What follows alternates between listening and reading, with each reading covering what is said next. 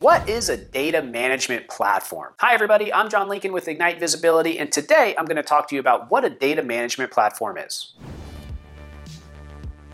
Before we get started, make sure to subscribe and click the notification bell so that you can get more videos like this in the future. So, according to Oracle, data management platform collects, organizes, and activates first, second, and third-party audience data from various online, offline, and mobile sources. And it uses that data to build detailed customer profiles that can be used for advertising and personalized initiatives. So a data management platform is much like a CRM and does have many of the same characteristics in some cases. However, it's more focused on specifically managing your data and using it from an advertising perspective. I'm going to pull up on the screen some examples of data management platforms so that you can see them. If you have any questions about data management platforms, leave them below. I'll see you next time. Goodbye.